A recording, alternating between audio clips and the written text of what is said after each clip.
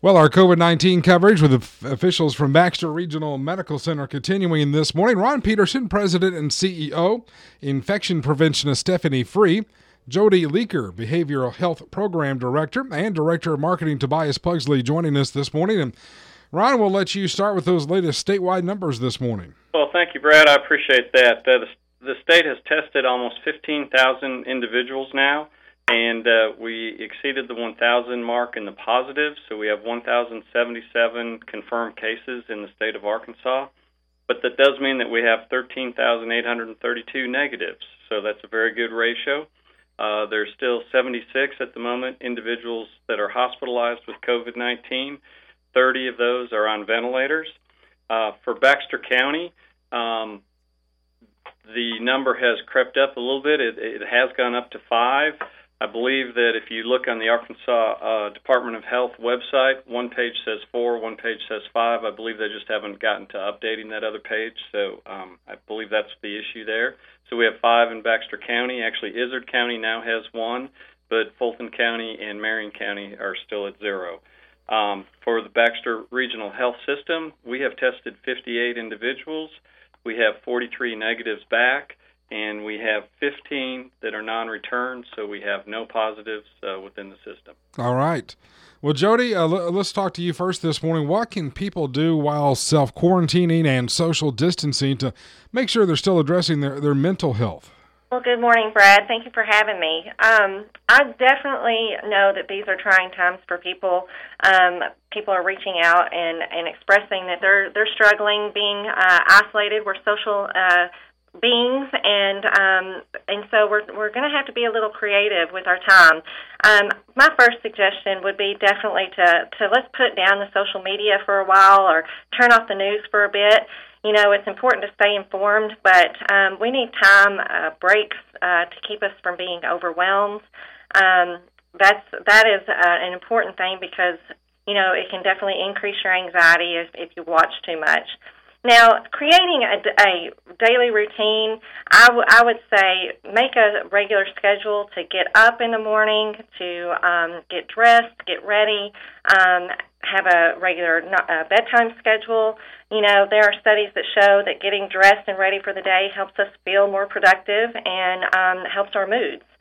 So, and as well, these suggestions also go for our children. They need consistency, and they need a schedule as well. Having a regular eating schedule, eating as healthy as possible to make good choices during this time. Getting plenty of sleep. Also, avoiding drugs and alcohol is very important. That only compounds issues and problems during this time. So, if you have a smartphone, and maybe not everyone does, there are apps that you can connect with others. You can do video chats or messaging with your family. But there's also apps out there that can help you with, deep breathing and positive imagery, muscle relaxation. So if you need to take a minute to regroup, you can utilize your smartphone.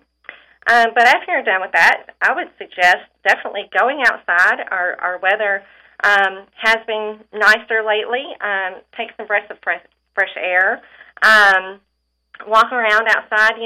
On my way home the other day, I saw a family in their front yard having a picnic, which, I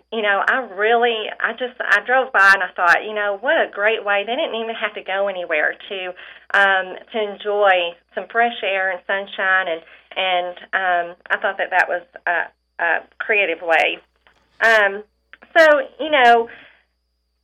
In all, when you reset your mind to know that, we're really doing this for the greater good, and we're putting things in perspective, and it's temporary. We can, I can do anything that's temporary for a little while, I think that would help reset your mind frame. So when it comes to kids, I would say do the same things. Get them with a consistent schedule and keep them active and busy. They might stay out of your hair a little bit more if they're busy. I was going to say it's a tough time right now for parents with those kids home all the time now that the school's out for the rest of the season, or the rest of the year, rather, with AMI days. It's got to be tough for the parents. Oh, definitely. It adds a whole other layer of stress, especially if you're not used to being at home and you're a working parent. And they're also we're not made to be teachers. So I would suggest to our parents that not to put so much emphasis on making your house a second classroom. Our kids need our attention. They need our positive attention, and they're looking to us as to how we're going to cope with these challenges that are in front of us. They want us to be a role model for what do we do? How do we navigate this? So I say be open. Talk to your kids. Tell them, hey, this is what we're doing. We're doing this for our society. Yes, you can't go out and play with your friends.